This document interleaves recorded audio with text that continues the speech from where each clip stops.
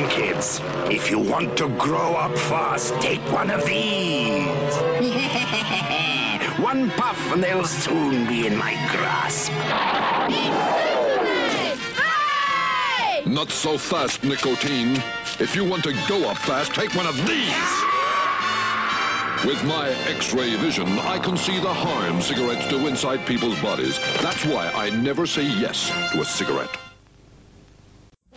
And now our feature presentation.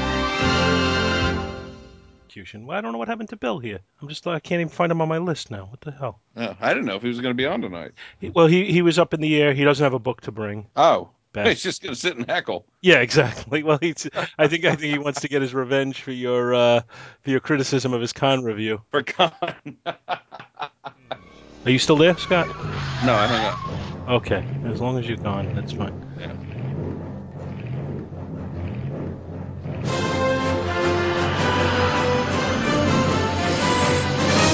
Back to the bin.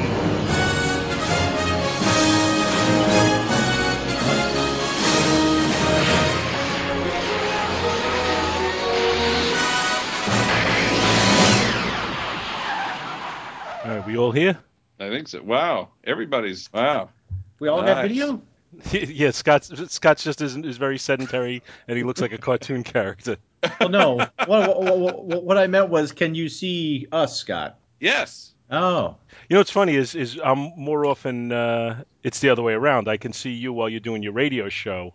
That's true. And you're usually you're usually busy doing the pee-pee dance.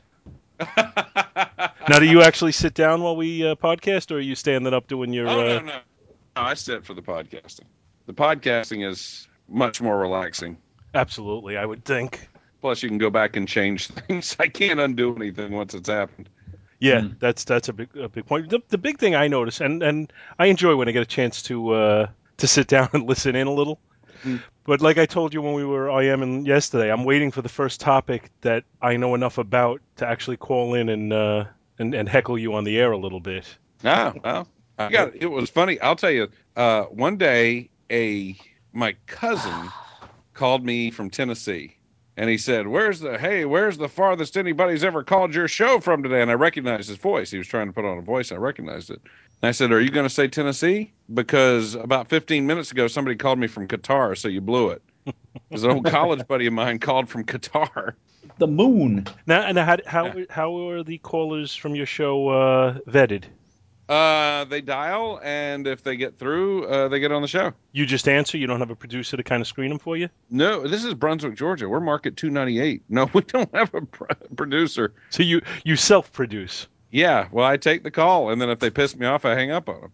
What happens if somebody gets obscene on the call? Just keep screwing with the lights, Bill. Don't worry about it.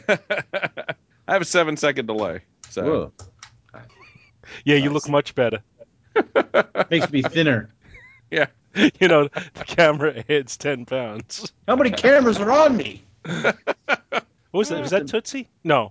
I don't know. Tootsie was could you pull back further? How about Ohio? Yeah. Imagine what the people next door are hearing and in a hotel. This is one-sided conversation. Of course, they could think I'm on the phone, but who cares what they think? Bastards. Yeah. This is Dr. Bill coming to you live from... What the f*** am I?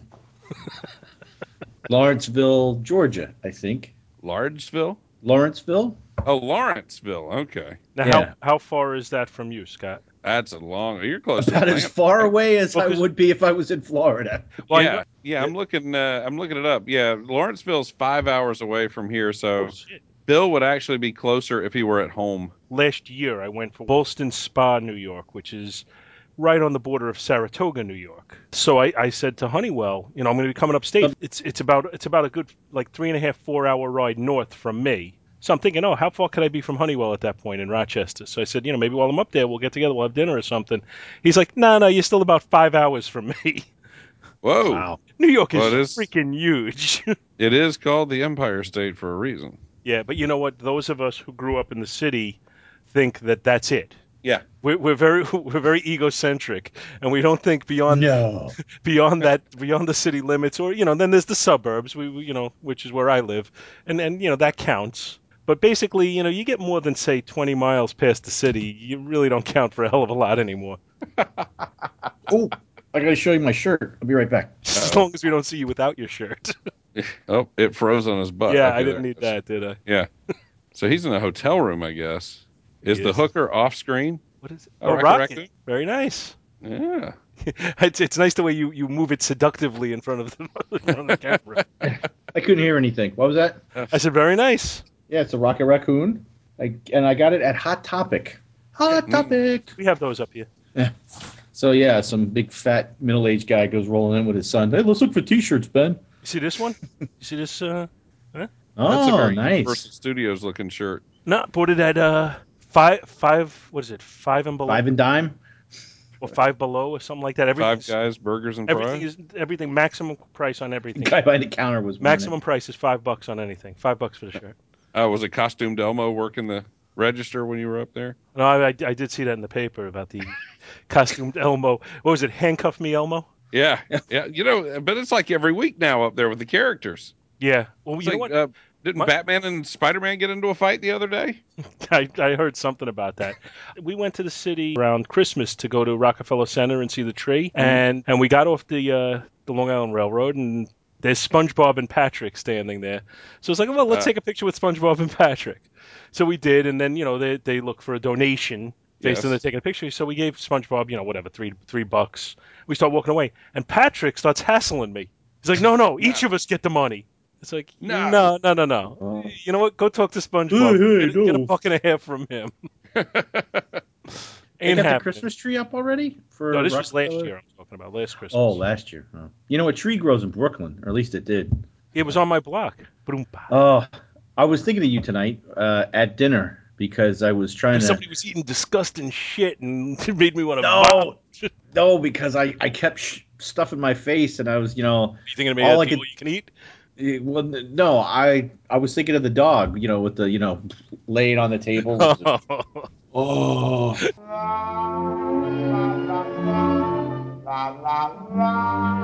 A distinct case of overeating, Doctor.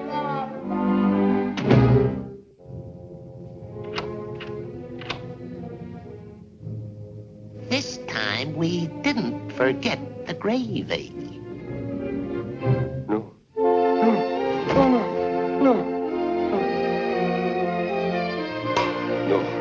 No.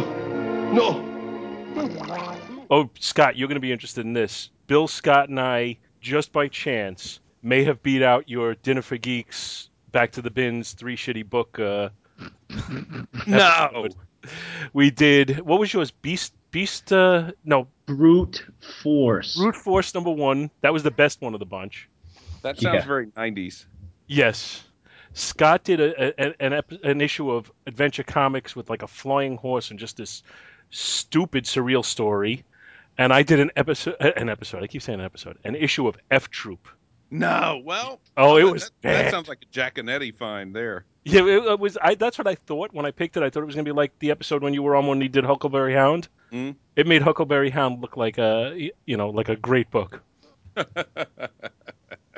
So we actually even got into a discussion about whether these were worse than the books you guys picked. Wow. And That's you did it intentionally. yeah, that's almost the gauntlet thrower It, there. it was just by chance.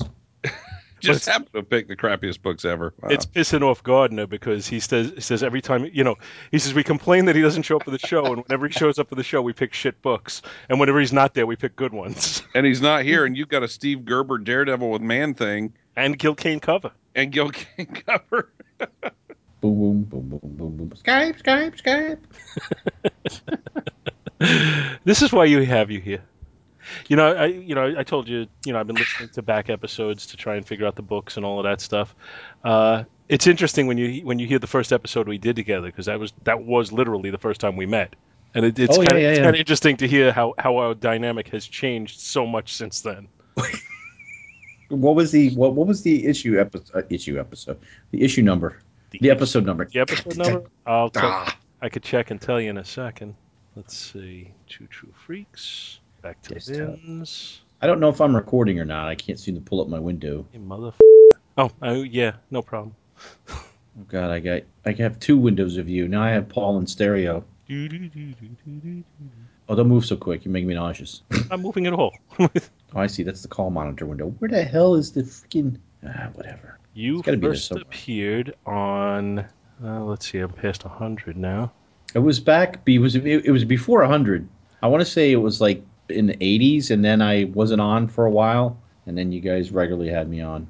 There we go. Jesus. Episode 96 was your first one. Oh, that's right. Then we did like 99.5, 99.5.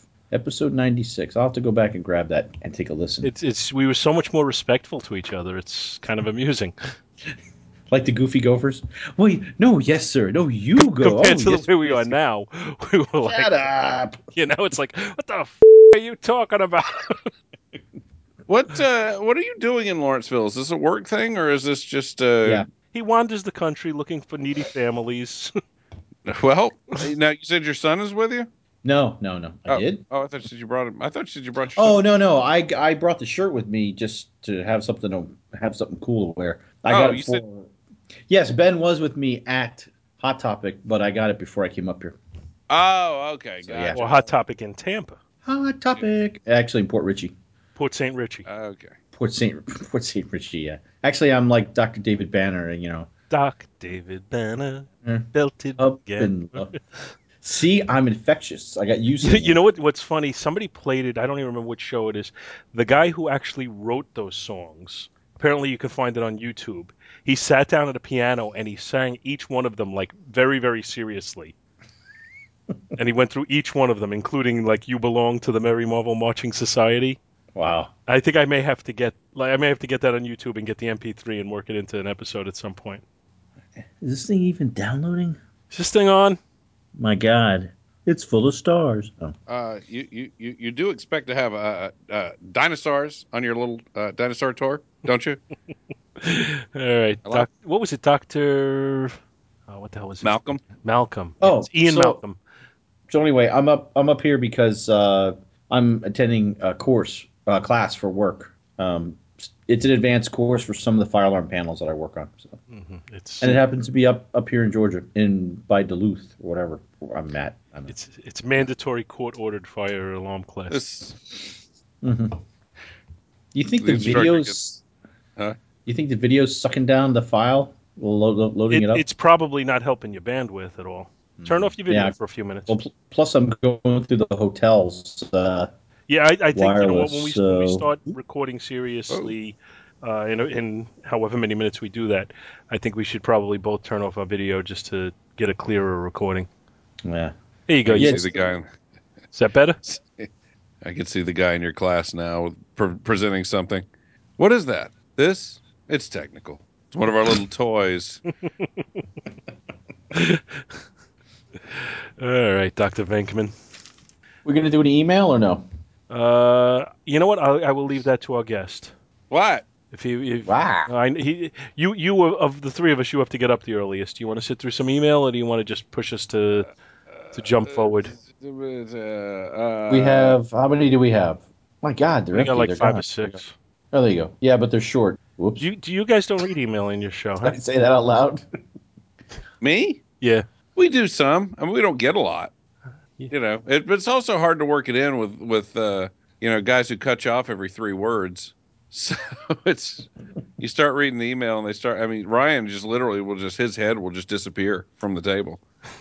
It was like he'll start playing with things and just start playing with his phone. And it's like, hey, He is the toy geek. Well, the funny thing with Ryan, I've noticed if he is engaged, we have a really good show, and if he's not, then it's harder to have a really good show because we have to do things to try and pull him in, and he usually resists. So He is of the 4 of you. He is clearly the one who has the least tolerance for subjects he doesn't have an interest in.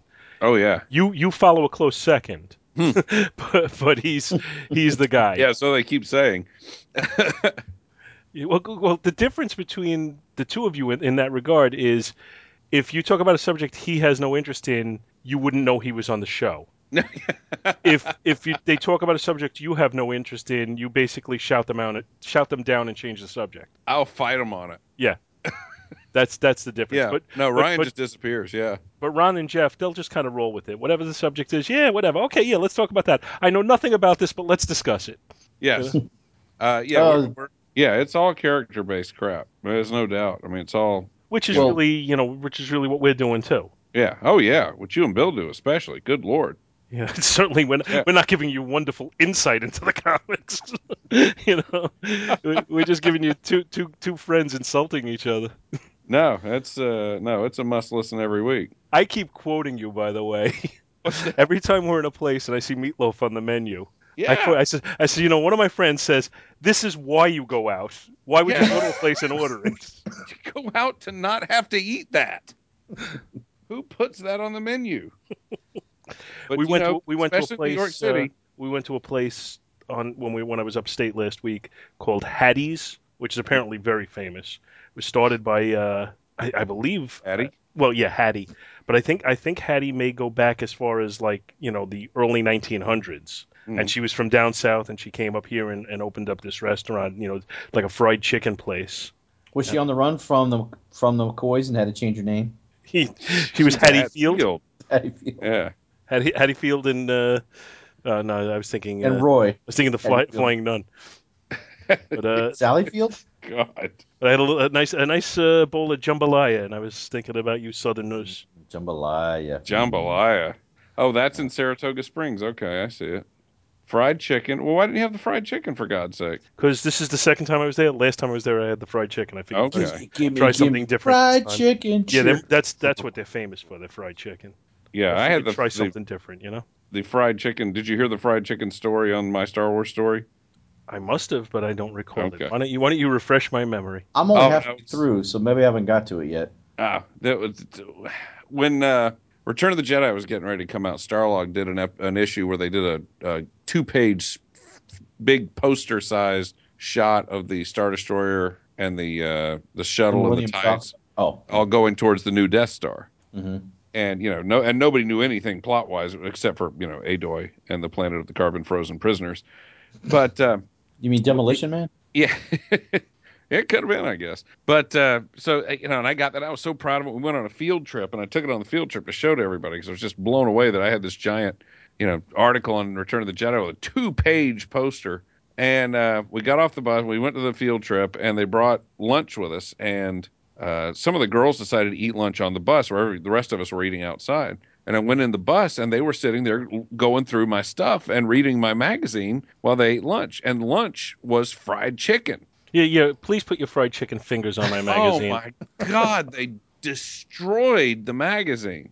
Oh. I was so pissed off, and I still have it, fingerprints and all. Because usually you seem like such a tolerant man. He pulled a Charlton Heston on. Damn you! Damn you all to hell! You ruined it. Yes, God, You that effed it pissed up. me off. No, first you maniacs. Yeah, exactly. That was awful. But all right. Why don't we bring this in, and if we're going to, actually there's only 4 pieces of email, and most of them are pretty short, so we can probably bang them right out, and then we'll get to our books. Could you guys do me a favor sometime this evening, if you would? No. Please find the video of Darth Vader doing whatever that ghetto dancing is at Star Wars weekends and tag me in it. Why? I thought you didn't like that. No, I'm getting it though, like 5 times a week. It's like everybody feels the need when they see it to go, "Oh, Scott will love this." And so I wake up every morning and somebody has tagged me in the thing. So this would be sarcasm. Yes. And the other one is Kiss working at Walmart. If you guys could please tag me in the 5-year-old video of Kiss working at Walmart, I would greatly appreciate it. Because nobody's doing that for me. Hey, no problem. Well, now you're going to start getting tagged with all the sports things now that you identified yourself as the other Two True Freaks guy who likes sports. Yeah. Well, I'm waiting for that. I was actually amused by that because it was like, all right, yeah, I'll grant it, Paul likes sports, but what about me? Well, yeah, it was just like, it just was one of those. Yeah, I like sure. sports Nobody likes sports except Paul. Like it's some type hell of was that? stigma. Why would I we like not sports. like sports? I used to play fantasy football, although I don't play anymore. But And then Oh, I stopped playing. I stopped playing fantasy football, and I had absolutely no interest in football anymore. I stopped playing fantasy football to save my knees. to save your knees. I'm not sure what that means. You were making some pretty good trades, apparently. Yeah, I'm a little lost I'm there just thinking, too. I don't know, like just the way you were saying, I used to play fantasy football. It almost sounded like, yeah, but I had to give it up. That would sound better if, like, yeah, I used to play fantasy football until I took an arrow to the knee. See, Yeah, now there you that go. would have fit much better. Too many concussions. Well, I did manage to win week 2 of my fantasy football matchup, so I am now 1-1. I'm 0-2. I'm nothing to nothing because I ain't playing. See, we should do a Two True Freaks fantasy football league. Yeah, we could win that one. I would do a Two True Freaks fantasy football and or fantasy baseball. No.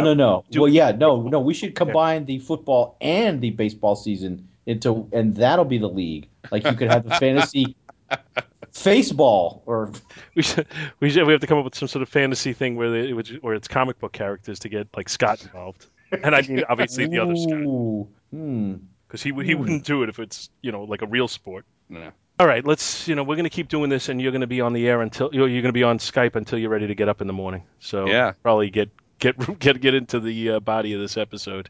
Okay. So, hello everybody, and welcome to Back to the Bins. I am Paul Spataro, and I am, as always, joined by my good buddy, the Stan Laurel to my Oliver Hardy, Dr. William Robinson. La la la la. You sound like what's his name from Running Man. Hey, light bulb. Ready Kilowatt. I don't know. I can't remember what the the opera guy. Yeah, Oh, that movie blanking. commentary is way behind us now. We can't remember anything from it anymore. I know it's all gone. Maybe soon in the future, maybe we'll get together and do Commando, but not for a while. So One day. We are joined today by Scott, as always. Well, no, not as always. No, not always. But Scott, our new semi-regular co-host. Just to steal a term from Michael Bailey. Yeah. Mr. Rifen, how are you, my friend? Yes. Do I have to law? the Rifinada. You have LOD. in the I have past. law. Okay. So now once you've LODs become optional. But I don't think you've fa la la la la la la la. No, I haven't. I'll never. I'll tell you la, what. la la la la. Invite me back in December and I'll follow the law. It's a date. Mark your calendar, kids. Something to look forward to. Yes. So, how you guys doing? Pretty good. I'm on the road for work/school. You know, I once swore I would never sing on this show, and you have infected me It's a sickness, with this bad singing sickness because I have no voice whatsoever. I cannot carry a tune, and yet you have me singing all the time on the show, and I'm gonna hate you for it. Why do you do this to me? I just hate you, and I hate your ass face. He does have an ass face. So I had to throw in a little best in show there. No, not best in show. What's the other? Waiting for Guffman. Oh, Sorry. Those are all. Is there anything in those shows that's scripted, or is that all off the cuff? No, that's all improv. I mean, there's an outline. Yeah. But that's about it. Kind of like this show, actually. We have no outline. Only my synopsis. We sort of have an outline. Synopsis. Yeah, the stuff I write. The Him too. synopsis. Wait, you write these? Sometimes. Yeah, you know what? Scott I'd like Bill, to see the copy of Scuscon. So anyway, where I left off was. That was actually one of our panels at Conjure. You'll get to hear that later as Bill finishes Conjure. Yes, I heard that. Yeah, my 17-part. Yeah, maybe when that one gets posted, it should be KAHN Jur. One-man show. Yes. Held over 17 One-man straight show, nights. one-man audience. Show's still going. So we got letters in the email box, Bill. Letters, plural. 4 of them. Let's see. Why don't you read the first one, because that way I'll end up with the last one. Okay, the first one is Bin's Bronze Age Team-Ups from Kyle Benning. I was listening to this episode at work and burst out laughing at Bill's totally random Taco Cat comment. Actually, I don't think it was as random as it sounded in the episode. I think editing made it sound more random than it really was. Well, that was the whole episode where I was trying to break Scott, and I finally did. It was when Scott and I were the parents having the fight, and you were in the background crying. I was just singing and spouting out things like blah blah blah. Shut up. Well, I'm just glad people were bursting out laughing at it all. With regards to smelly books, I got a huge lot off of eBay of a bunch of Superman comics from the early 1970s that reeked of smoke, and I heard that coffee grounds in a coffee filter helped remove the smell. So I put the comics in a big Tupperware container with some Folgers coffee grounds in coffee filters, and that helped with the smell. It didn't completely remove the smoke smell, but it made the stories readable and drastically decreased the intensity of the smoke smell. I'm Wait, curious. it made the stories readable? Yeah, I'm not really sure This how it book affected sucked the until I writing. put it in coffee. But for I some hated reason, that when I Bob read Haney these, till I covered him with some Folgers. and then when I read these, I'm up all night. I don't understand. I don't know what's see. I going keep on. having to pee. I'm curious to hear how the dryer sheets works out. Great book selections. I love the team up books from the Bronze Age. So much great stuff from this era. Just all out fun with some great art. Sure, Bob Haney stories are zany, which that's on the Fire and Water podcast. They do a zany Haney focus every once in a while.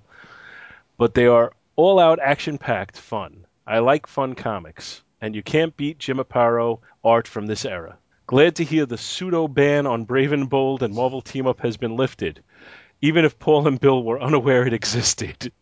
Scott, you're not crazy. You guys did cover a ton of Brave and the Bold issues earlier on in BTTB. Yes, he is. He's crazy. I want to say you guys covered somewhere around 5 to 7 issues of B&B in the first 80 episodes or so.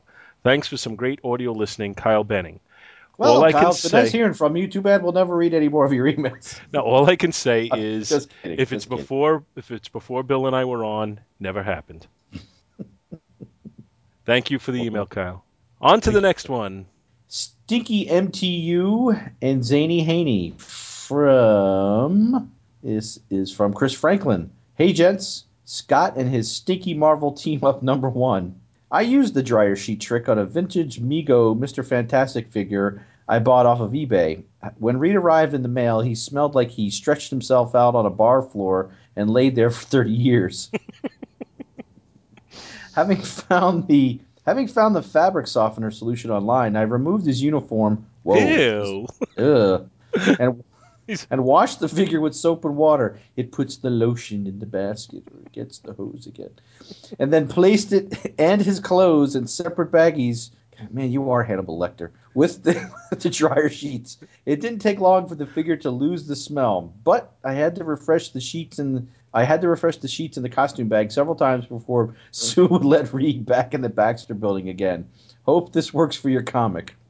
That Brave and the Bold Joker tale made it into the greatest Joker stories ever told, believe it or not. I think you guys are right. It's mostly for the Aparo art and also the novelty of Batman working with his greatest foe. In defense of Haney, somewhat, Batman wasn't infallible in those days, but old Bob did take it to the extreme sometimes. Yeah, he was a buffoon in that issue. Batman's frothing rant at the beginning of the story is a prime example of Haney writing alternate universe versions of the characters. Batman never got this upset over the Joker killing Jason Todd and Sarah Gordon, or crippling Batgirl, etc., etc. I think Bob Haney may be the anti-Roy Thomas. Total disregard for continuity and previous character development, whereas Roy rolls in it. Sorry. That said, I enjoy a good zany Haney tale. The man packed more story in 17 pages than a modern omnibus. Yeah. Fun show, but then again, they always are. You guys have a very nice, casual, laid-back style that I like. It really does seem like the three of you, or two if Scott is out, or if we have an alternate Scott, are sitting in a room together, digging through long boxes, shooting the breeze, and making Arnold noises. I like that. Take care, Chris Franklin, Supermates Podcast. For what it's worth, when we have been in the same room together, all we do is make Arnold noises. Same car together, eating dinner, standing in line at Disney. Well, we did have fun when we were in the same car when we stopped at 7-Eleven and you were indisposed for a few minutes and we got in the car and drove it away. And I walked Good out. times. Where the hell's the car? It's like sons of bitches. I know they're somewhere. Good stuff. All right. Good times. Good Thank you, times. Chris, for the email, and thank you for the compliments. I really appreciate it. Next one is called Two Captains and a Brit feedback from Kyle Benning again. Some interesting selections for the books this time out. Definitely covers the most modern era books that I can recall in an episode. I'm pretty sure it is. I don't think we ever had 3 more modern books at one time. Mm-hmm. Ultimates number 1. You guys all hit the nail on the head. I recently revisited this series and subsequent animated movie. The animated movie is much better in my opinion. This might be the worst case of decompressed storytelling I can think of, especially for a first issue. This first issue essentially corresponds to the first 4 minutes of the movie adaptation, which is the pre-credit scene. Not exactly the way to kick off a bold new number 1 for a new series. The animated movie has some great special features that focus more on the Perez and Busiek run than the Miller and Hitch story that they're adapting. It's definitely worth checking out if you haven't already. Yeah, I have a copy of that, and I agree with you totally. I think it's held up much better story-wise than the comics have. Great to have J. David Weeder on the show. We like him much better than that Scott Rifen. Oh, no, it doesn't say that. Hey, wait a minute. I share his love for this Captain Marvel series. Ordway absolutely nails the perfect characterization of the whole Marvel family in this series, and those covers are just so gorgeous. It's too bad that he couldn't also do the interiors as well. That said, like JDW, I still like the Krause art. After growing up with it and always seeing it that way, it's hard to imagine it looking any other way, frumpiness and all. I don't believe the series has ever been collected, making it one of many great 90s DC series that have never been properly collected. Superboy, Young Justice, and Robin are other examples. I've never read Bill's book, Join the Club, but I'm familiar with the character via the recent Guardians of the Globe and Invincible Universe by Phil Hester and Todd Nowick. Nowick? Knock. Knock, knock, knock, knock, knock. I enjoyed the 18 issues between these two series quite a bit. I recommend checking them out if you haven't already, Dr. Bill. No, haven't checked them out yet. Another great episode, fellas. I hope to hear JDW on again whenever Scott can't make it. The three of you make a great podcasting trio. Kyle Benning. Well, thanks again, Kyle. We enjoy having Dave on, so I'm sure you'll hear him JDW again. Makes him sound like the sheriff from the James Bond Live and Let Die. JDW. JDW. Well, JDW. my brother-in-law be coming any time now. Hey, that boy's got the fastest boat on the bayou. Yee. Oh, he was so annoying. That absolutely did not belong in a James Bond movie. But JDW does belong on this show when we have him on, and we will be having him on again in the future. I guarantee it. And in honor of my randomness, I believe at one time that movie held the record for the longest boat jump, didn't it? Live and Let Die? Yeah, with the boat jump over the road. I know the scene you're talking about. I do not know what. Yeah.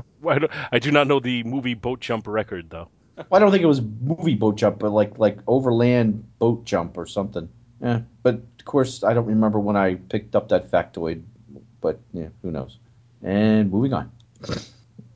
And our last email for tonight is holding my hand. The last email. Yes. Oh, wait. All I have is a sock. Didn't I just do it? I just made the paper noise. Yeah, but I'm reading it. Wait, I got a can and a sock. That just doesn't. Yeah, that work. sounds like a piece of paper. Go ahead. Wait. That sounds like I'm in a hotel. That sounds like you're doing something with your smoking jacket and an assortment of oils. No, well, that would be this. He is in a hotel room right now. I know. And we can't really see the bed. Wait, nor do we want to. No. I do not want to see the bed, and even more so, I do not want to see the bed with a black light. It's like a Jackson Pollock painting. Oh, it's a velvet painting, I promise you. Go ahead, read the last email, because this one's going to take a while. This one's kind of long. Now, wait a minute. I was assured there would be no long emails on this episode. I was told there'd be no math. I lied. No. And our last one is from our friend Mitchell Drury, or as he calls himself, Dewey the Mailman. And it's entitled what? I said Dewey. It's entitled Dr. Bill.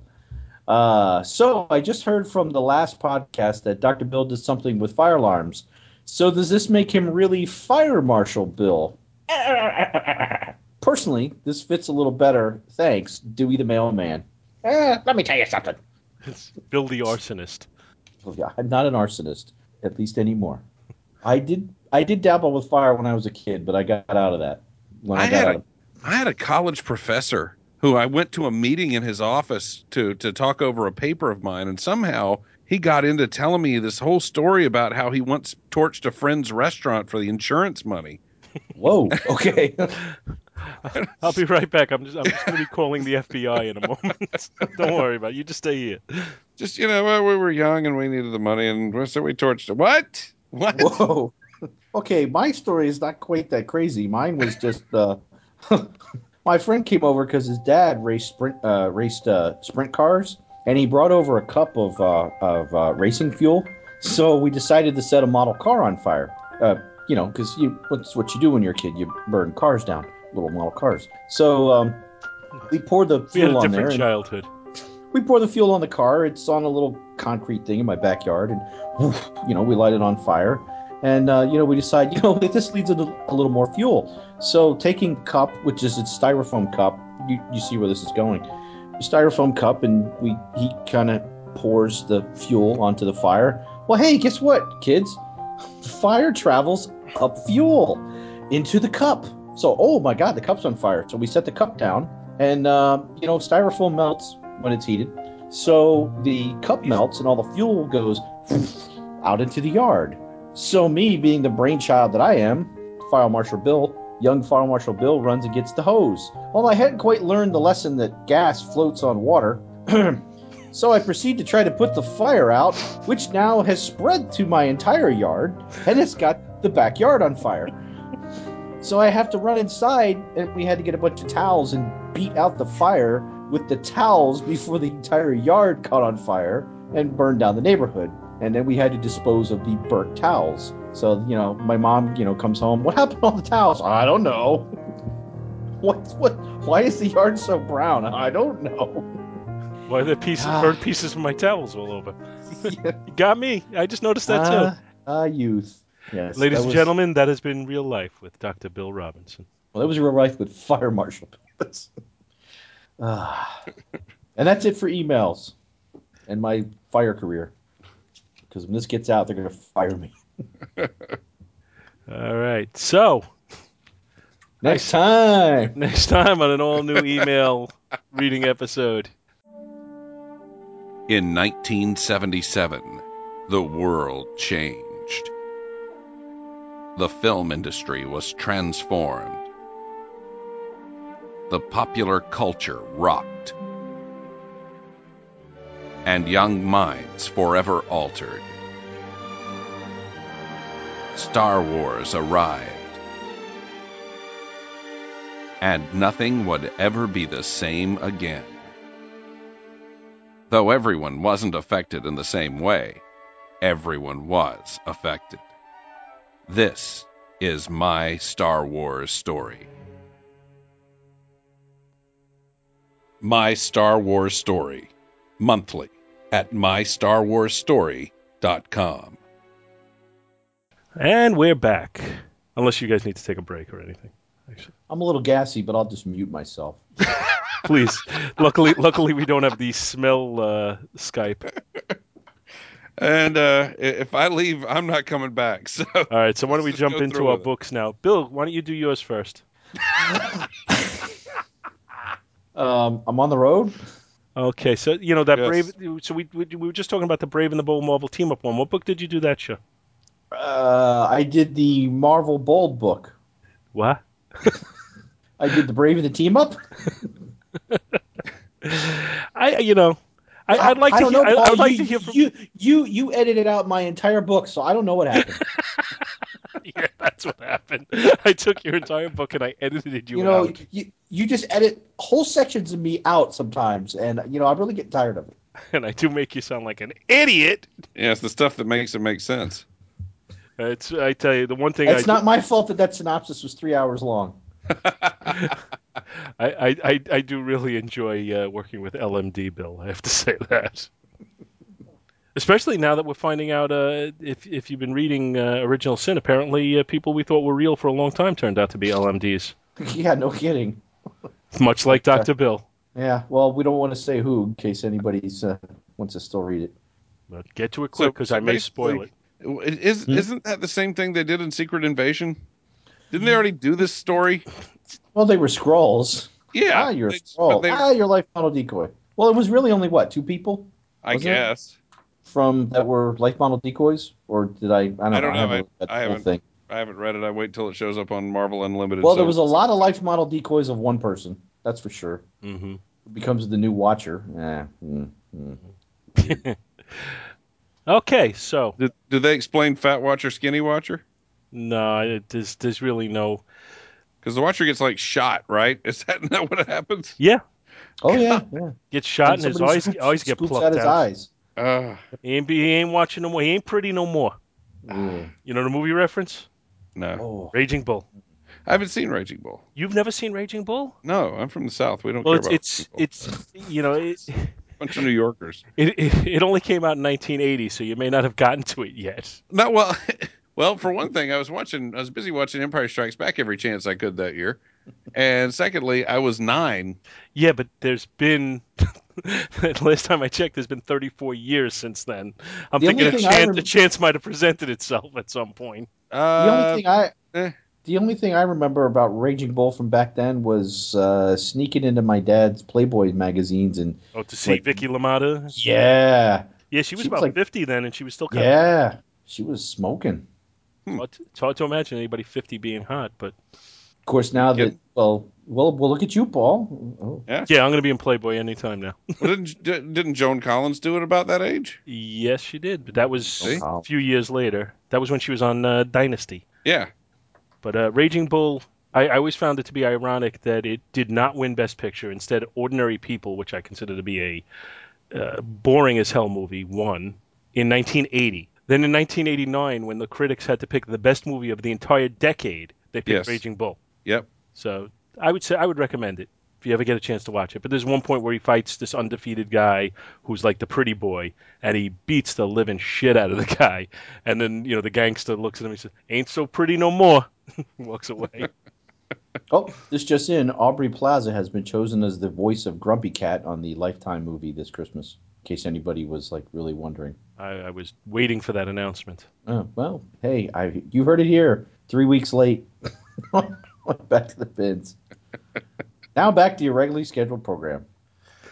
Okay, so might as well get into our books. So which one do you have, Bill? Well, I decided to bring... Hey. I know you're just going to edit me, so I'm not even going to do it. Okay. Well, I brought Daredevil number 114 from October of 1974. Good for you. Because you know what I do? On a show where we review books, I bring a book. But see, now, if I brought a book, Scott Rifen wouldn't want to be here because the show would take too long. Yeah, that's right. I thought, one of the conditions earlier today was there's no Dr. Bill, right? And then all of a sudden, I get in here, I'm on the phone with Dr. Bill. And so, what happened there? See, I was thinking of our guest. I apologize for bringing Dr. Bill with me. Yeah. I bow my head in shame. Oh, this one has a Deathstalker in it. Yeah. So I might as well talk about it now, and then you can actually geek out to Deathstalker once I do my synopsis.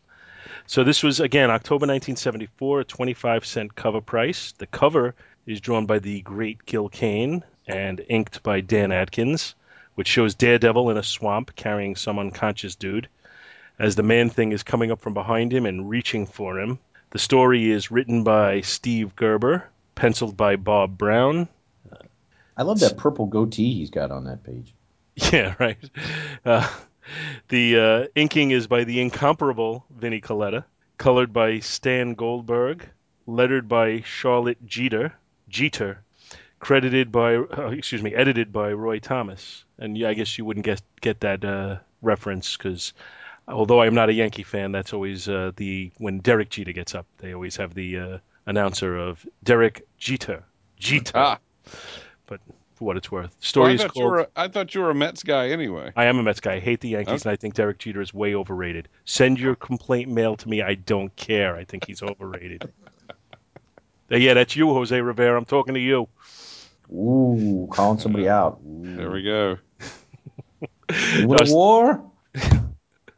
Story is called A Quiet Night in the Swamp. The story picks up, it's continued from the last episode. It picks up in the Florida Everglades, where the gladiator is about to deliver a death blow to Daredevil. When out of the swamp comes the Man-Thing, who grabs his arm. Gladiator starts to panic like a little bitch, which of course causes fear, and as we all know, whosoever knows fear burns at the Man-Thing's touch. This scene is being watched by the Deathstalker, a 10-gallon fedora-wearing, cape-wearing, enigmatic villain, who Bill is going to geek out over later. As this is going on, Daredevil revives, and the Gladiator tries to use his whirling blades on the Man-Thing, to no avail since he's essentially made out of mud. And then again he starts crying like a little bitch to the Deathstalker to help him. Man-Thing then turns his attention to the Deathstalker, who applies his Death's Touch to the Man-Thing, dropping him immediately. Daredevil tries to attack the Deathstalker, but is unable to make contact, as he is seemingly insubstantial and cold. Daredevil is also hobbled by a gash on his leg from an earlier battle with the Gladiator. For reasons that I'm not really certain, the Deathstalker... what the hell? Oh, yeah. Okay, for reasons that I'm not really certain, the Deathstalker leaves, babbling that Daredevil will die, whether by infection or by his touch or any other swamp menace. After a little, damn, my own handwriting is bad. After a little cat and mouse, the Deathstalker applies the Vulcan neck pinch, incapacitating but not killing Daredevil. Did we lose both of you guys? No. Bill is gone. Oh, see. He's on. Well, hopefully we're still recording, and I'll keep going. That's that Motel 6 connection. Yeah, he'll be back on his hands and knees, begging us to let him on. And so the Deathstalker applies the Vulcan neck pinch, incapacitating but not yet killing Daredevil. He then picks up DD and reminds Gladiator that he is the Deathstalker's bitch once again. And so they bring Daredevil, another man who had been involved in the prior issue. They bring both of them to a cabin. In the cabin, they tie up the two of them along with Foggy Nelson's younger sister, Candace, who had been investigating the research that had turned Ted Sallis into the Man-Thing, although they don't really realize that Sallis is the Man-Thing. Next, we have a little interlude where Foggy is hanging out with a smoking jacket and takes a call from a lovesick Black Widow who seems totally out of character. And there's some oils off screen. Yes, much like Dr. Bill, she's hanging out in her hotel room. Or he's hanging out in his hotel room. But he's literally wearing a smoking jacket in these pictures. Yes. Back to the swamp, the Deathstalker takes Candace Nelson and directs the Gladiator to kill the other two, rather than just slashing their throats with it, because he happens to have spinning razor-sharp blades on his wrists. He decides to set the cabin on fire instead. Of course, Daredevil wakes up, frees himself and the other dude, and they escape the death trap. As they leave, Daredevil sees the Gladiator didn't get too far and is being carried off by the Man-Thing. The Man-Thing then drops Gladiator at Daredevil's feet and slogs back into the swamp. Squish. Yeah, exactly. Several hours later, Daredevil is in his civilian identity of Matt Murdock and hanging out with the other dude who was there before, but since the other guy was out unconscious the whole time, he doesn't realize that anything went down and is just very confused by everything that's happening. Matt gets a call from Foggy Nelson, who speaks in a super secret code to let Matt know that something is wrong. We then pull back to see that Foggy is tied up, smoking jacket and all. Candace is tied up as well on his couch, and the Deathstalker is kind of salivating and hovering over the two of them with some sort of threat of killing anybody with knowledge about the Sallis papers. Next issue, the conclusion. And that's where we end our story. This is very early in my comic reading career. I had read this one when it was new off the newsstand. And I think it's a pretty cool issue. I mean, it gets a little crazy sometimes. At this point, other than the 10-gallon fedora, I thought the Deathstalker was a pretty cool villain when they introduced him, and you really didn't know exactly what was going on with him. When they eventually gave him an origin, it was a little disappointing. Mm-hmm. And he became a little bit more pedestrian, but at this point he seemed virtually undefeatable. And, I really liked it at the time.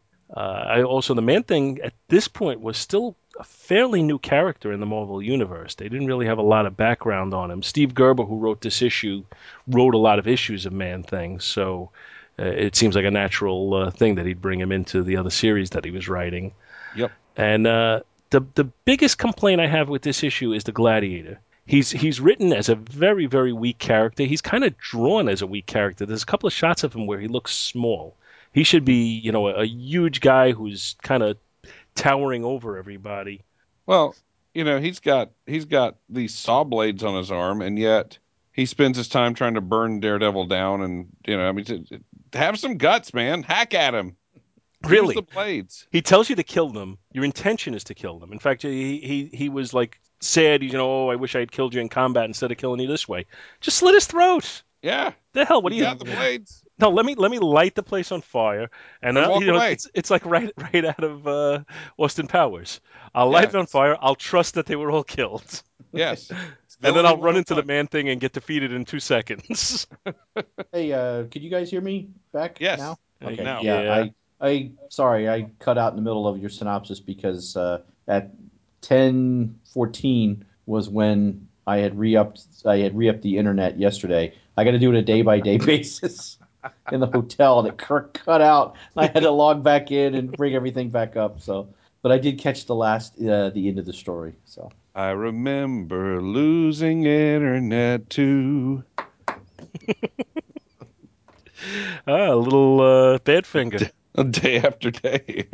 See, I can make anybody sing on this show. But when you sing music from the 1970s, once again, much like the comic books, you're singing music of my era.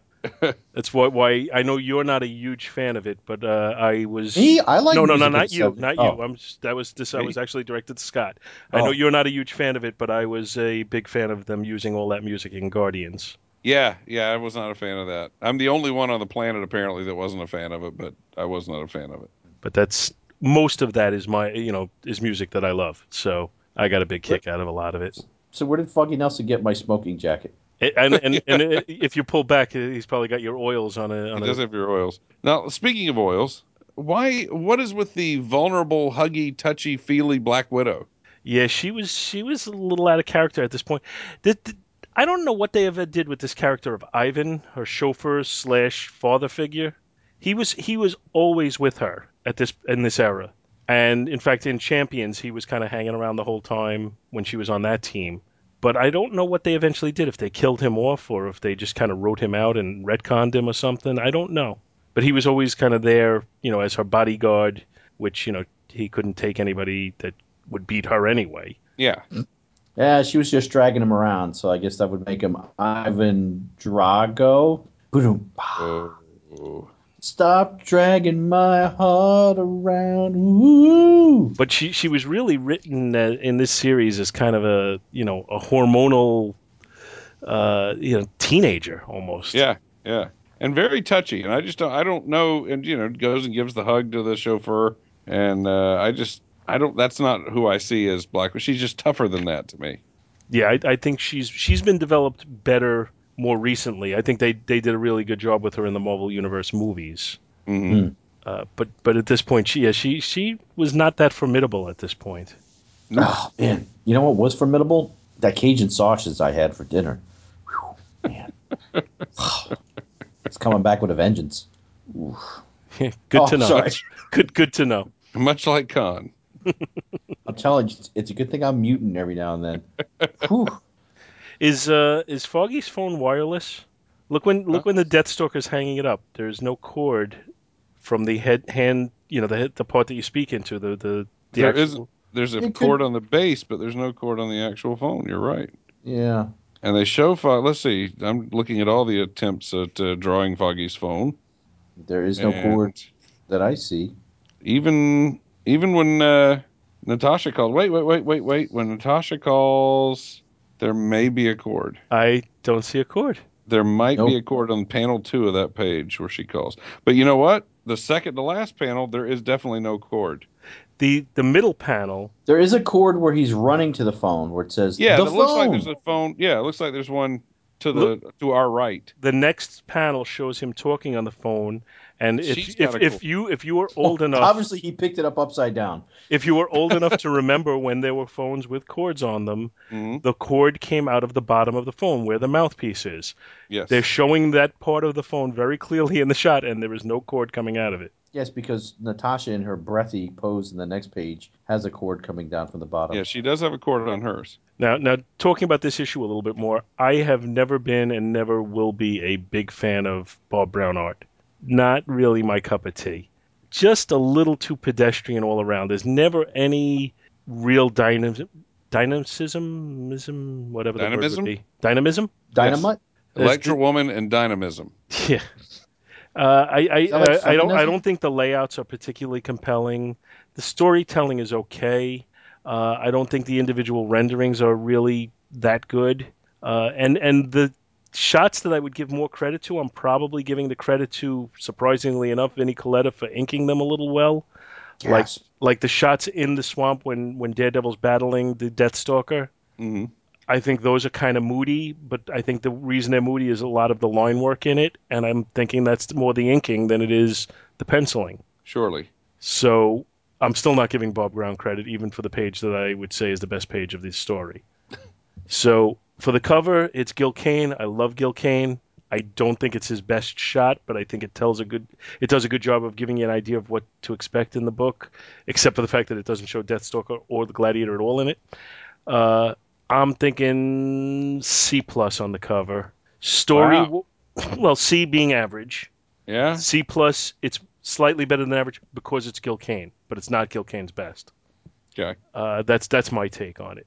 The interior art, I think, is probably a step below average, so I'm going to say C minus, because except for those moody swamp battling shots, I'm really not very crazy about any of the art in this book. And lastly, story-wise, I kind of like the story because I think it's pretty cool the way it sets up Deathstalker as a truly credible and kind of scary, almost horror movie-like villain. On the other hand, it makes Gladiator look like a little girl. So I go back and forth on that. I'm going to give it a C on the story because if he had made Gladiator more threatening, then it'd probably be a B. So overall, I'm giving the book a C. Ah. I'm still intrigued by the phone. The first scene where they go to Foggy, he doesn't even look like he's holding the phone. It's just floating by his face.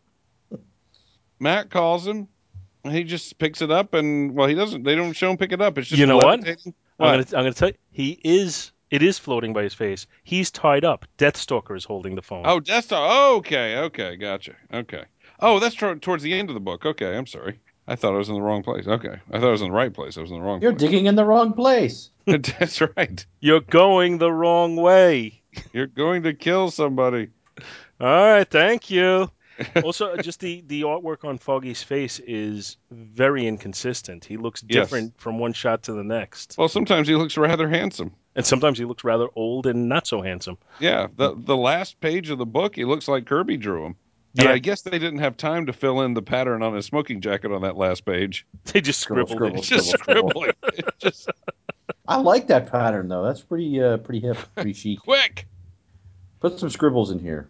Anybody got a spirograph we can do this? He's also, just by the way, wearing red pants. See, I don't get that effect. Who wears red pants ever? With a smoking jacket, of course you wear red pants. Does he have an ascot on? It appears that way. It could be. It is something yellow. He is quite the stylish son of a gun. At this point, I think he was the district attorney in San Francisco. Mm. I'm pretty sure. How the mighty have fallen. So what do you guys think? I got nothing to back that up. I'm just. What do you I guys think well, I think your assessment's on. I think the swamp stuff is nice and moody, but I'm with you. I think that's a function of the inking. And I think he spent so much time with that he couldn't draw Foggy's jacket. Well, Vince Coletta is famous for taking shortcuts, and clearly he did on Foggy's jacket. He clearly did there, and on the page where Swamp Thing drops the Gladiator, he really just didn't feel like filling in Swamp Thing either. Yeah, let's just make it talk. Just make it black. That whole page, if you look at the second panel on that page, just scribble until can't really see a whole lot. Coletta was famous for that. There's, I think we talked about it last week, didn't we? Didn't I mention, Bill? There's a web page out there where they have pictures where he's of Kirby's taking stuff out. Yeah. Kirby's pencils, and then they compare them to, the inked versions by Coletta, and there's fine detail in there that he just erased or covered up. Wow. It's kind of scary when you think about it. I pretty much agree with your scores, except I got to give the cover, at least this particular cover, a B for the purple goatee on Daredevil and the Pew sticker next to Man-Thing's foot. I don't think those were on every issue. I don't think so either, but for this one particular issue, I have to raise the grade just for those two items. Okay. It's good that we get such biting analysis from you. Hey, I was out there most of the book. Oh, but Deathstalker. Oh. Yeah, you were geeking out over him earlier. What's your take on Deathstalker? Well, because the first time that I ever saw Deathstalker was pretty much, I believe, one of his last issues, to where I think it was beginning or just before the Frank Miller run, or at the start, to where he's fighting Daredevil in a graveyard, and I think his whole power was based on phasing through things. He basically had been exposed to a different dimension. And if my memory is right, he was able to phase in and out of that dimension. In fact, had to phase to that dimension periodically, or he would just fade from existence, I think. And his death power was based on gloves that he stole from AIM. Well, there's the big fight scene in a graveyard where he's jumping and he phases through a tombstone and it kills him. And that's where I remember this character from. And I always thought he was pretty cool. And maybe you gotta love that hat and the cloak. Oh man! I thought he was a pretty, formidable horror story type villain. And I almost would have preferred that his powers never got fully explained. It's almost like explaining them took away the fear factor that he created. Well, plus he's got that skeleton choker collar on page. I'm not sure what page that is. It's where he's touching Daredevil's shoulder, and he's got that skull around his neck. Mm-hmm. That's pretty cool. I like it. That's cool. I like that. Deathstalker's cool. It's almost like we have Scott here. Look at on the page that you just said. That's the page in the swamp that I was saying I think is probably the best page of the book art-wise. Go to the next page, fourth panel. I mean, I know they're trying to show Gladiator in a moment of weakness where he's scared and kind of being overwhelmed or whatever, but he looks like a small child. Don't hurt me. Yeah, I don't like that. Gladiator should be a huge, hulking kind of guy. I think, in real life, if you saw him walking down the street in his civilian garb, you'd still think, oh my God, that guy is huge, Yeah. And they make him look smallish, which I do not like. Was that guy from The Running Man? Oh my God. So, you guys got anything else on this? Nah. All right. So then we'll put Daredevil to bed in his smoking jacket. And smoking jacket. With his cordless phone. Very early, 1974 cordless phone is very impressive. So we'll move on to our next book. What do you got, Bill? I've got... you know what? How about Scott goes, I got to run to the bathroom. I'll be right back. I got to do some Brave in the Bowl. Should he Brave in the Bowl? Brave in the Bowl, yeah. Should he do his synopsis while you're taking care of family business? Who does number 2 work for? Yes, nothing like toilet humor. I got no book, okay? I got nothing. I got nowhere. I got nowhere else to go. I got nowhere else to go. I got nowhere else to go.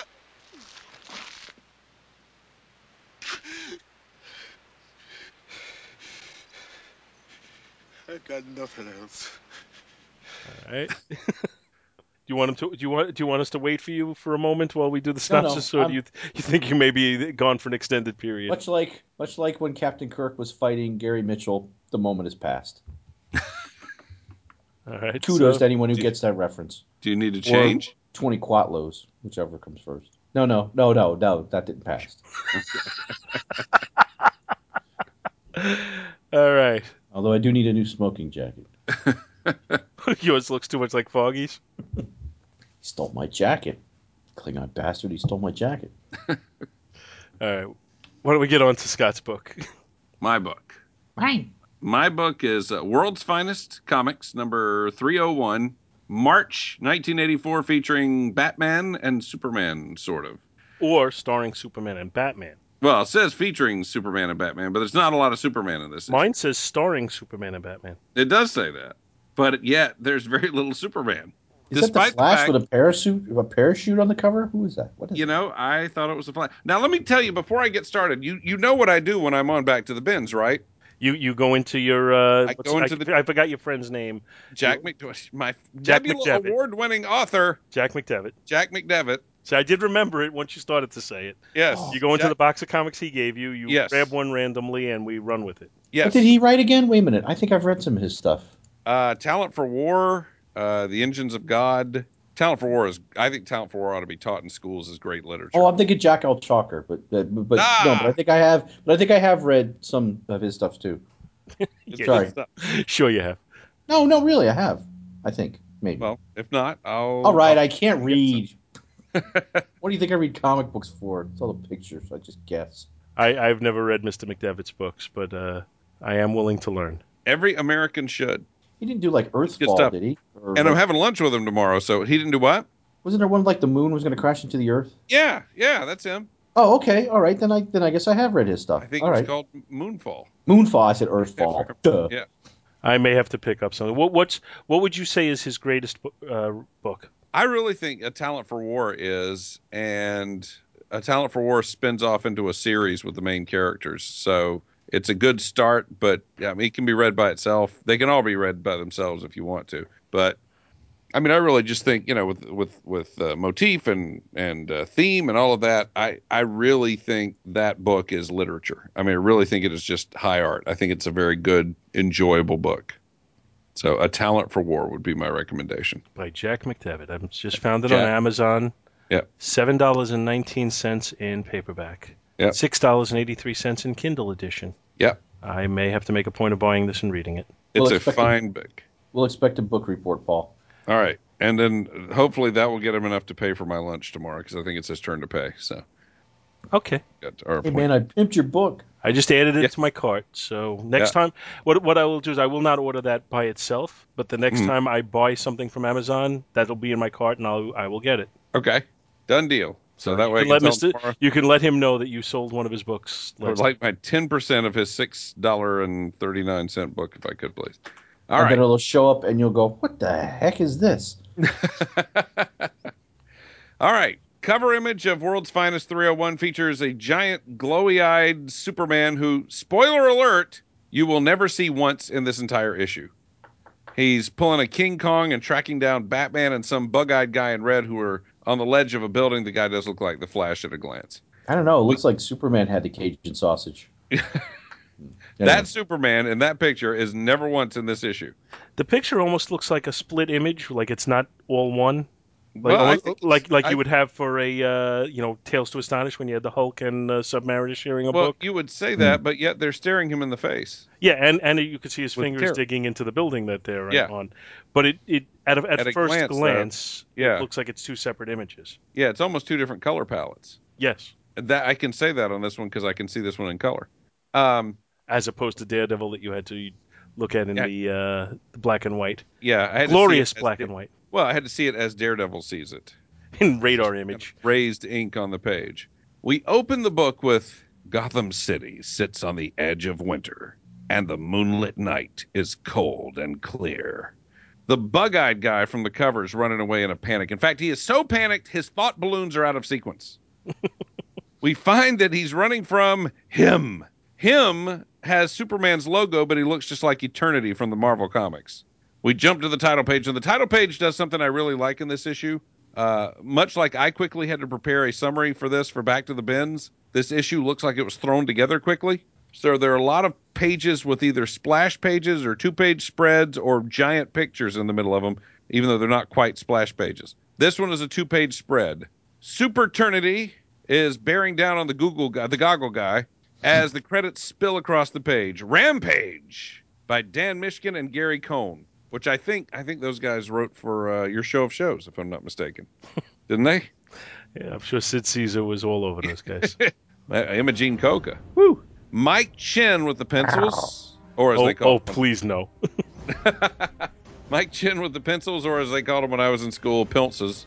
Pablo Marcos delivering the inks. Carl Gafford's the colorist. Phil Felix is the letterer. Roger Slifer is the editor. This is not the 1984 Eisner Awards winners list. Superternity bears down on the goggle guy who looks like a terrified daredevil.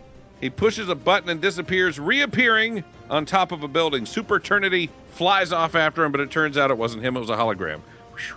Unfortunately, Superternity has set the building on fire with his vision, and the fire department must come out. Now, I want to caution the brave firefighters here, because the building is, as we see on page 5, the headquarters of the Acme Company, which means there are going to be a lot of giant springs, rocket packs, portable holes, and Batman suits in there. And Wile E. Coyote's going to be waiting a long time for his order now. That's right, yeah. They're going to be delayed shipping there. They have a fire sale.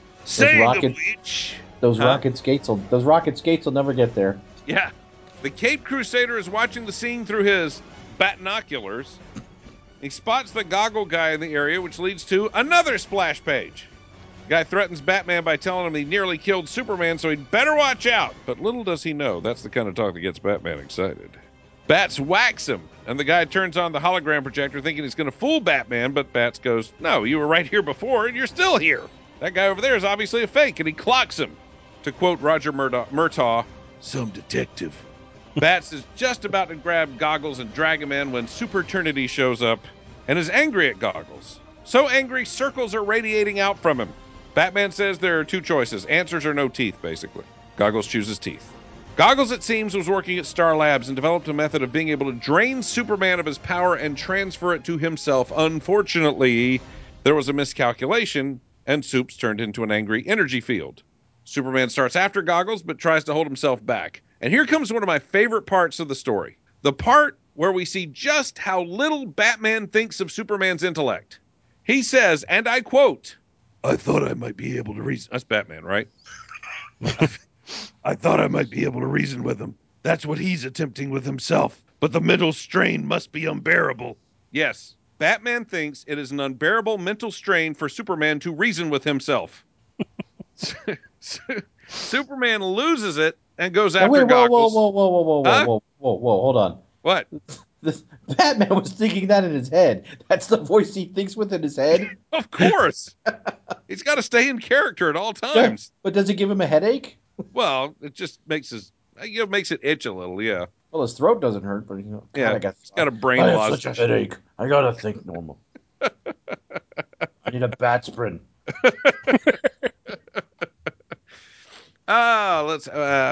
So Superman loses it. He goes after the goggle guy. Batman moves in to stop him because, and I quote, for the first time in his life, Superman could kill. All out fanboy war in 3, 2, 1. So we were supposed to fight about the whole General Zod thing right now? Sure, yeah. For the first time in his life, Superman could kill. Bats rescues Goggles by taking him into the sewer. Now Superman is after them both. The artist again decides to kill space by bordering the page where they're in the sewer with a giant drawing of a maze. Batman analyzes Goggles' equipment. Hey. And finds that Goggles, who we're told is called Siphon. Man, which makes, huh? No wonder no shit can get out of Gotham City. Yeah. If that's the sewer. Look at the maze, yeah. He figures out that Siphon's device actually makes sense. It's actually brilliant, and that his device will work if Batman just tweaks it a little, which makes you wonder what advancements Batman has been giving to the world. He's been keeping his brilliance to himself, apparently. They lure Superman to the cave, where Bats whips out some green kryptonite, and then Siphon uses the device to finish draining Superman's powers. He then takes over Superman's powers, slaps Batman aside. Superman tries to engage him in a rousing bout of fisticuffsmanship. He tosses the Man of Tomorrow aside like so much ragdoll. When Superman gets an idea, he begins to whisper it to Batman that he has an idea, at which point Siphon points out that he has all of Superman's powers and decides to use a super hearing, which promptly drives him nuts. Superman says, "I remember when I first discovered my super hearing, It took every ounce of will to turn it off and still retain my sanity. And Fanboy War 2 in 3, 2, 1. Yeah, no, I'm not fighting over this. They reverse the siphon device. It recharges Superman, making his arms briefly 5 times too large, and his sleeves have suddenly melted into his arms. Siphon is unconscious. Oh, that's horrible. Siphon is unconscious, and Superman's back to normal, and this sets up this classic exchange. So much for his dreams of absolute power. That, old chum, is something I've never wanted. And that's where they freeze frame and go to the credits.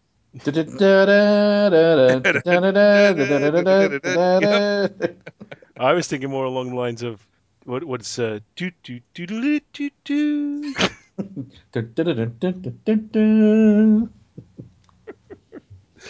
Oh, that picture of Superman just above that maybe it would be on the list of the worst comic book images ever. That is absolutely horrible. And look how his right bicep is sagging. Even the word balloons are like just punctuated. That's more like it. Well, really? Wow. There is a lot of Julie Schwartz to this issue, even though there's no Julie Schwartz involved in it. There is a startling cover that bears only the most tangential relationship to the contents of the story. There's a goofy change in Superman's powers due to an accident, and there's kryptonite. Also, though, because it's so silly, it really plays like an episode of the Batman TV series with Superman as the guest star. Yeah, Superman is, like you said, hardly in it at all. Yeah, but I mean, he does. I mean, that's Eternity existed by then. What did they think they were trying to pull by making Superman look like Eternity with a Superman shield? They were being lazy. If this was the Batman show, who was playing the role of Siphon? Paul Williams? Paul Lynde. Paul Lynde. You know, in some ways, it's surprising that Paul Lynde never played a Batman villain. Yeah. You would think he'd fit right in. Yes. Well, he couldn't get out of the center square, I guess. The way Siphon is drawn, he could have been played by Harvey Korman because he's got the great Gazoo's head. Super dumb. Well, they've got a shot of him that's like a Peter Parker shot where he's half him and half Siphon, don't they? Oh yeah, that's when in the flashback how he got his power. You look at the flashback. Siphon no more. He's John Denver in the flashback. That's who would have to play. Mountain high. That's the old thing, after that golf tournament in California, and they asked if John Denver was going to take a shower after playing, and he said, "No, I'll just wash up on the shore." Ooh. So, too soon? It can't possibly be too soon. Well, I don't know. At the Academy Awards, it was too soon to make a Lincoln joke last year, so I'm not. Apparently it could be too soon for anything.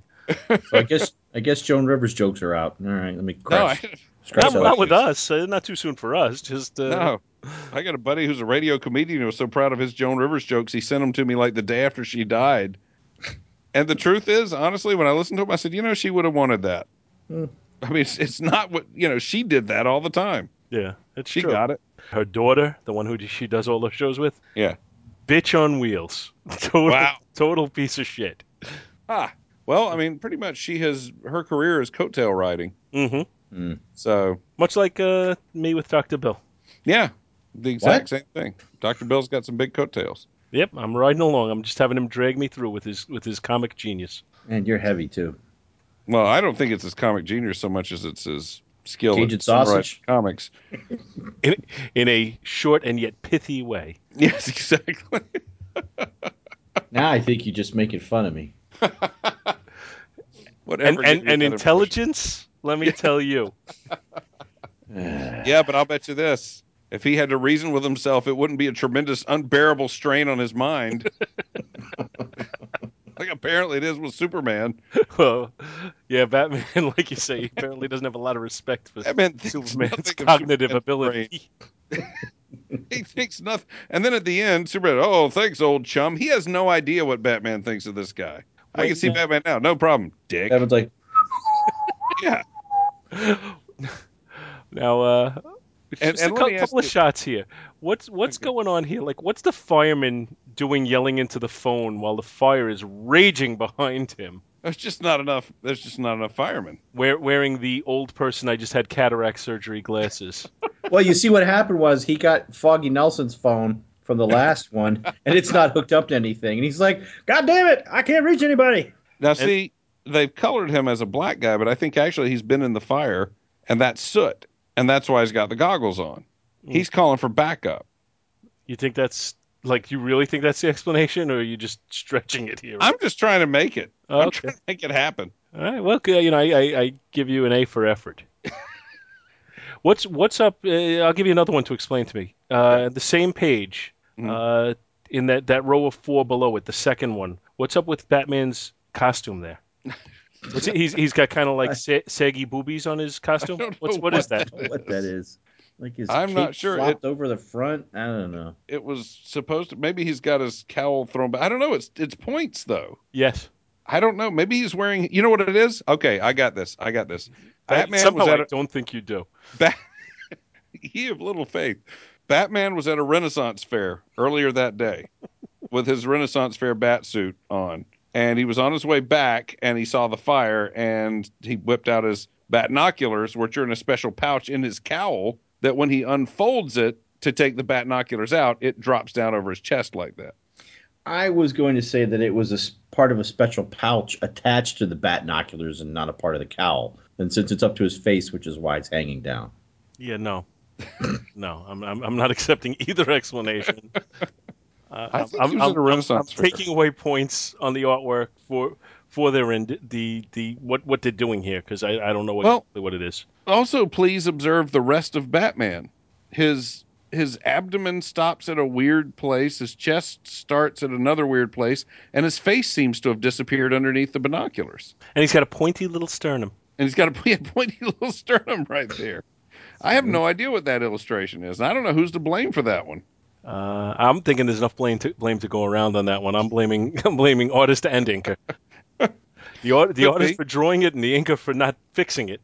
Yeah. Now and they had already done this, but the fourth panel on that same page is almost that Marvel 2-in-1 cover. Yes, that's exactly what I was thinking of. It's almost exactly the same thing. Except this time it really is Batman. Yes. And well, it's not quite the thing there. Now I think that issue would have been earlier than this, so it may actually be an homage. I'm hoping, because that should have been 80 or 81, I think, because the Thing series started in 82, and it was a later episode or later issue of 2-in-1. It may have been even late 70s. Yeah, so I'm hoping that's what that is, because it's almost word for word, and it's against the brick wall, and it's the bat silhouette, but then it actually is Batman. It would have been better off if it was the Sphinx. So, why don't you give me your rankings on this one? My rankings on this one, I will tell you this. I actually had a lot of fun reading it because it was a quick read. Because, again, I really got the feel. How did you feel about my assessment that this thing looked like it was done in a big hurry? It was either done, I would either agree with that or just done with disregard. Just throw something together. Whatever. The people who buy this thing are suckers. Just whatever you can put together is fine. So I'm going to say art-wise, based on Batman's pointy cowl in that one specific frame only, and his pointy sternum to go with his pointy cowl, and the bizarre arms on Batman, I got to go with a D on the art, because there are just places where it doesn't make any sense. Story-wise, I'm going to go with a C- because it was fun. I mean, it was cheap and cheesy and easy, but it was fun. So I go with C- on the story, the art inside, and the cover. Cover is probably a solid C+. It's probably the best thing about it, and it's Bob Hannigan and Klaus Janson. So Klaus, of course, it's Klaus. So obviously that one's the cover's the best thing about the issue, much like a Julie Swartz issue. What do you think, Bill? I agree with that assessment. I like the cover is the best out of it. It would have been nice to have seen that giant Superman. Yep. But we did. Yes. The story is fun, crazy. But yeah, there's a lot of goofy things in the art. I don't know if I'd give it did you give it a D? I gave it a D. Well, you know what? Yeah, that one picture alone with If Yeah. C is average, Never mind. Yeah, D. monkey armed Superman, or as we call him, Stretched- Coco. Stretch Armstrong Superman. That's what that looks like. Stretch his arms out. Yeah, I'm gonna have to agree with your assessment on this one. Yeah, I'm in agreement with both of you on the cover. I'm going to go with C plus on it, and it would probably be a B minus, except for the fact that it's not true to the story inside. Yeah. I'm thinking that's an editorial thing that they said, hey, you got to be able to tell it's Superman on the cover. You can't have him be Eternity Superman, but that really doesn't explain why he's giant. No, well, I think when they pitched the concept to Hannigan and Jansen, who obviously didn't do the art on the outside, and they probably did it while the issue was being worked on. That's very possible. So they had no idea. Oh, sure, okay, we got it. Superman's glowing, and yeah, we got it. We're good. I like the way Batman looks on the cover. He reminds me of the John Byrne Untold Secrets of the Batman. Well, Jansen's ink. What I would think would be very complimentary of Batman style. Period. Well, Jansen's ink is usually very dark. Yeah. And the way he draws Very dark Batman here is it's actually a very lit Batman. Like there's not a lot of shadow to it at all. But I just like the clean line work on it. Jansen did Dark Knight, right? Yeah, with Miller. Yeah. Mm-hmm. So that's obviously he's a fit for Batman, and he makes Batman look good here. Yeah, he definitely does. So I like the cover. Like I said, I'll go with you on a C plus. It would be a B minus, except for the lack of actual connection to the story. The story itself would make Bob Haney proud. So I'm going to give that a B minus. Wow. Because it's stupid, but it's stupid fun, and I like stupid fun. So I'm bumping it up. C is average. I'm saying it's more fun than an average book. It is a one and done, and it's totally meaningless in the grand scheme of comic book continuity and history. But so what? It's just fun, and you pick up a book, you want to have fun reading it, and I'm good with that. Yep. The artwork, I'm giving a D minus, or maybe I should give it an F plus. I'm not sure. I think it does a piss poor job of storytelling. If you didn't read what was in the story, you'd have no idea what the hell is going on in any of this book. There's several shots that we pointed out that are just really, really bad. As you pointed out, he seems to go out of his way to put splash pages in there, not for dramatic effect, not for storytelling purposes, but just kind of to move the story along quicker without having to do any actual linear storytelling in his artwork. Mm-hmm. The scene where Batman is confronting him, he looks like he could be in a Keep on Truckin' ad. It's the giant head on him. I mean, there's just so many things about it that are bad, culminating in the giant armed, stupid looking Superman that may be the worst panel that I've ever seen in a comic book. So you know what? I'm going with F plus. I'm not D minus is not strong enough. I'm going F plus. And the reason it's an F, it fails because of the reasons I just said. But there are a couple of images that look pretty decent, so that's what gets it the plus. It's like almost a D minus, but not quite there. Okay. And the funny thing is that Superman picture just won't go away. Yeah, you can't unsee it. I keep going back to it. It's just.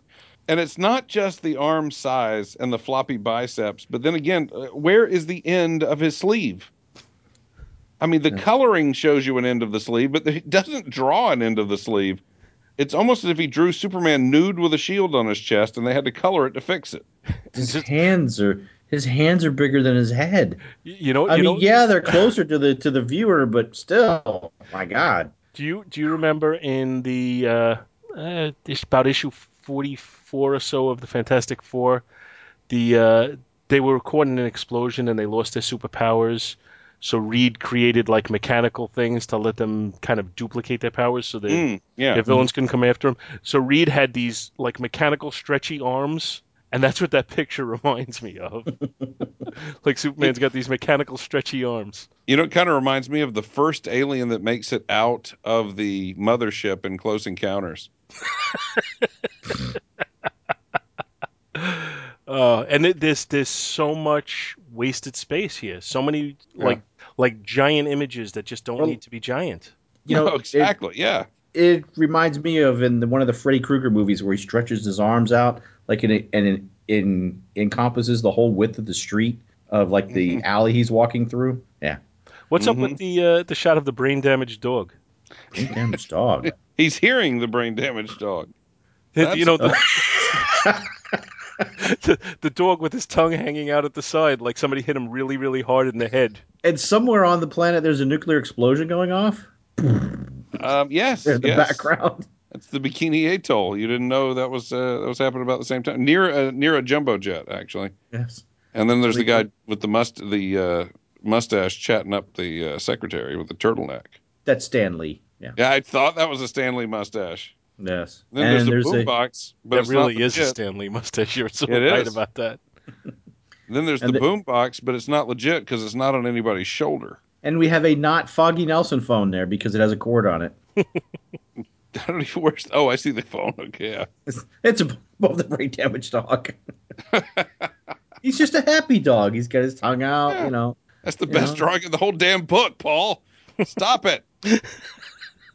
Dog's been outside too long. He needs some water. I do like the faucet that is dripping liquid silver as well. I think that is an excellent touch. Apparently, Superman decided to use the super hearing trick on him at exactly 6 o'clock on the dot.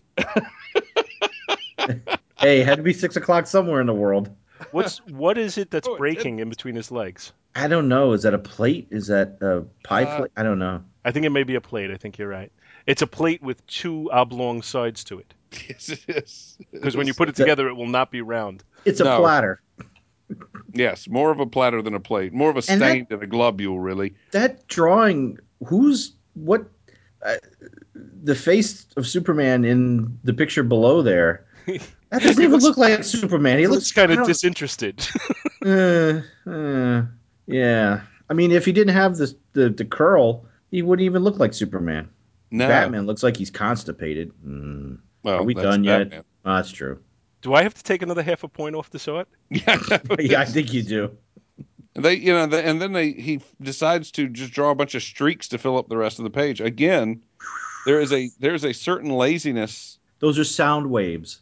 Yeah, there are a bunch of streaks that fill up the page, and that's about it. I do like, though, on the page before that, where Superman is getting ready to whisper to Batman, how he's got the smile on his face as if, get ready for this. Got one for you. I mean, they should have added, since the sound effects were so original in this one, they should have added, with kablooey at the end, they should have added a snicker to that frame, that panel. Now, why couldn't they have done something like, all right, when I tell you to, you need to slip a bat fart out. Because the sense of smell will make him throw up uncontrollably. See, he won't be able to control himself. That's a better story. Because I just had some Cajun sausage. Some Cajun bat sausage. And what was the thought of the maze? I mean, I know that the concept is they're going through the maze of the sewers, but hey, nobody's sewer system looks like that. Well, Gotham City's really old.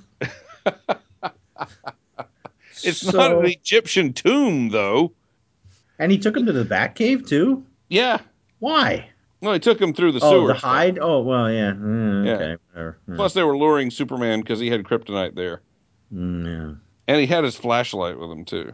And why you want to chop down the art? Okay, so the big effect when he drains his strength is that I'm just going to not fully draw him. Yes. I'm just going to... Yes. Have we gotten to F yet, Paul? Yeah, I think we have. At one point, I was ready to give it a D minus. But you've convinced me it's an F. Now you guys, I think you guys gave it a plain old D. Yeah, I gave it a D. Yeah, are you revising yours? That. Yeah. Huh? No, you know why? Like the 2-page splash that has the title page, that's got some good looking line work in it. Yeah. I can't take away that that's a pretty good little page or a couple of pages. Scared it's a waste. I'm giving credit to anything good in this book. I'm giving credit to Pablo Marcos, and anything bad, I'm taking away from Mike Chen. So I'm sticking with my F. Okay. What happened in that page, by the way? What's up? Superman suddenly has someone else's hair, and it's huge, like Medusa's hair. on Which the title page. Well, that's his cape. Yeah. It doesn't look like his cape. It doesn't Well, it's flow his like cape. his cape. It's his cape His that's cape- coming out of his head. It's, Yeah, it it's has just- to say it's not coming from where Well, I his mean, cape the comes cape from. is kind of small if it's his cape. Yeah, it is. And but, please yeah. examine the right bicep while you're at it. You know what I find amusing is on the title page. You just said you like the title page and you're ripping it a new one. No, I'm not. I didn't say I like. No, Scott Scott. Well, I'm slowly turning on the title page. on the title page, on the box, the crate Yeah, what that's is- there, it actually says, "Note: the events in this story precede those in World's Finest 296 to 300." Roger. Yes. So Roger was very worried about how this fit into the overall continuity of the DC universe. At least somebody cared. Really, Roger? Seriously, do you think anybody cares? Do you think when they were writing Crisis, they had to figure out, okay, how are we going to work in this Siphon story? The art in the Garcia fishing rod ad is better than in the book. It's Spider-Man. Exactly. The $1 Million Christmas Rebate Spectacular.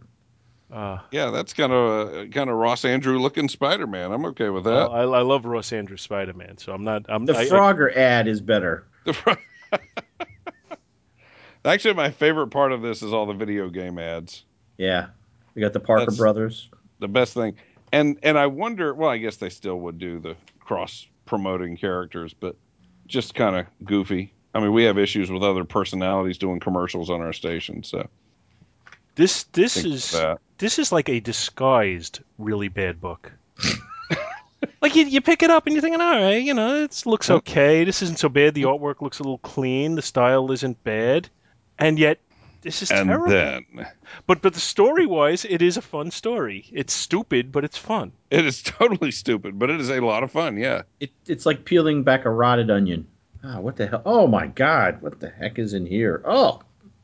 But also, when else though are you ever going to get a book that says use the phrase "old chum"? Oh, I think you just hear Adam West. But I think if you go into 60s Batman books, you'll find it. Old chum. Oh wait, but never mind. That's Superman saying it. Yeah. So yeah, so much for his dreams of absolute power. That old chum is something I've never wanted. And that's where they, again, like I said, they laugh and go to the freeze frame. At least that shot looks like Superman. Yeah. Yeah. That's just because they're not drawing his arms in the picture. In the page before when because unfortunately his arms are down on the ground right now. Dragging behind him. The page before that where they show Siphon kind of screaming, he's got a tiny little nose. Mm-hmm. Yes, he does. What's up with that?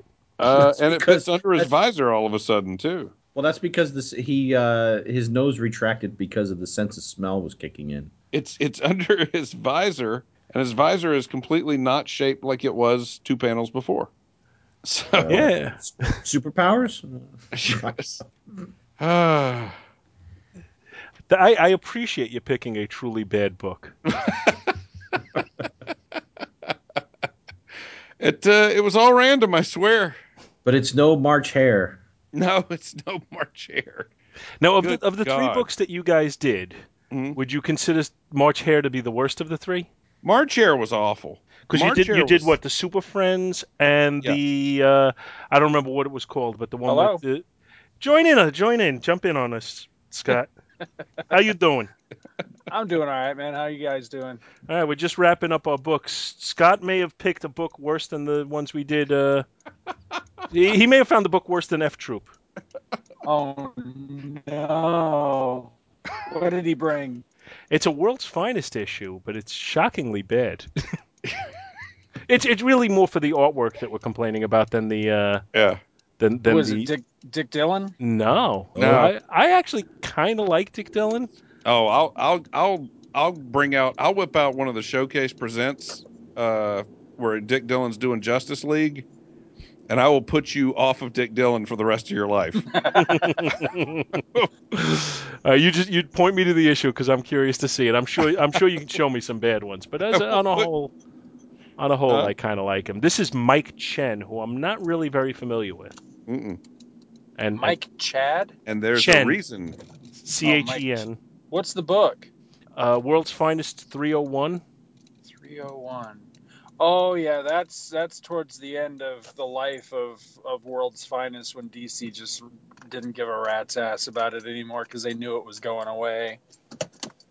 Yeah. I think anyway. I could be wrong, but I think that is right, isn't it? Because didn't the series end at like 323 or something like that? I couldn't tell you what issue it ended at, but it definitely was in its tail end now. We're in 1984, and I'm pretty Yeah. sure World's Finest did not exist past Crisis.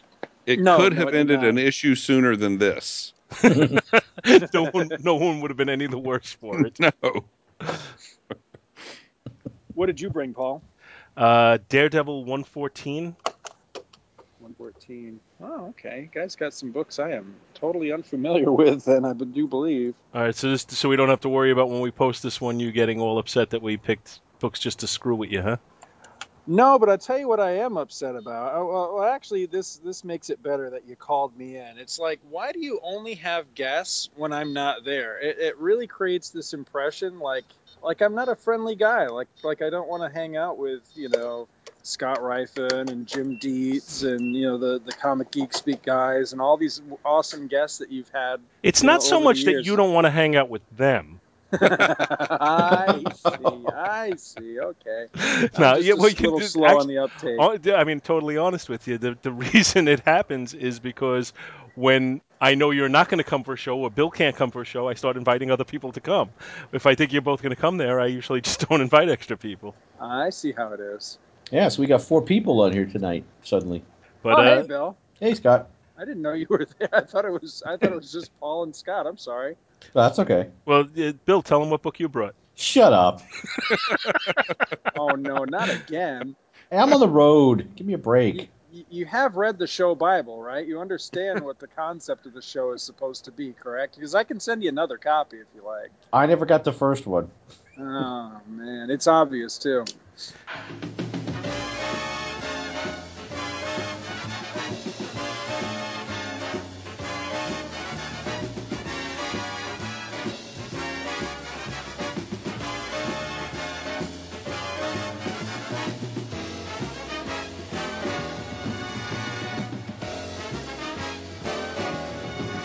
Be sure to tune in next week for another exciting story from the files of Police Squad. Next time on an all-new episode of Back to the Bins. I will be bringing Superman Batman #1, which is kind of a follow-up to World's Finest 301. What do you got, Scott? Cool. Or are you still surprising me? I am bringing, it is the Incredible Hulk. I want to say 167. Somebody's going to have to look this up real quick. But it's the one where the Hulk is being stomped by giant bulbous-headed freak MODOK with his robot body on the cover of it. I haven't read that in a long time. I will have it read by tomorrow, and I'm pretty sure I'm going to love it. That's my advanced preview. Thank you so much for listening to our show, and we hope you'll join us each and every week for more good old-fashioned comic book back issue awesomeness. You can contact Back to the Bins to leave feedback, comments, questions, suggestions, and criticisms via email at backtothebins@gmail.com or by visiting the Two True Freaks podcast group on Facebook. Back to the Bins is produced in association with the Two True Freaks podcast, which you may find at www.twotruefreaks.com and is a registered trademark of DiManzo Corps of Milan, Italy. All rights reserved. Take a moment to stop by and support their other fine podcasts, won't you? Thanks, and we'll see you next week. I'm a little gassy, but I'll just mute myself.